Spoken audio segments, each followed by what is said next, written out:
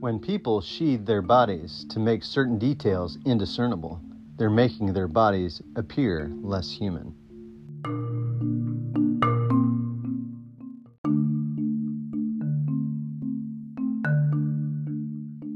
With humble nakedness, there is no rich and no poor, there is no genius or simpleton, no powerful king or vassal.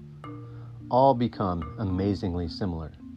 All become like God really sees every human, as someone created in his own image. Paul Bowman, Nakedness in the Bible.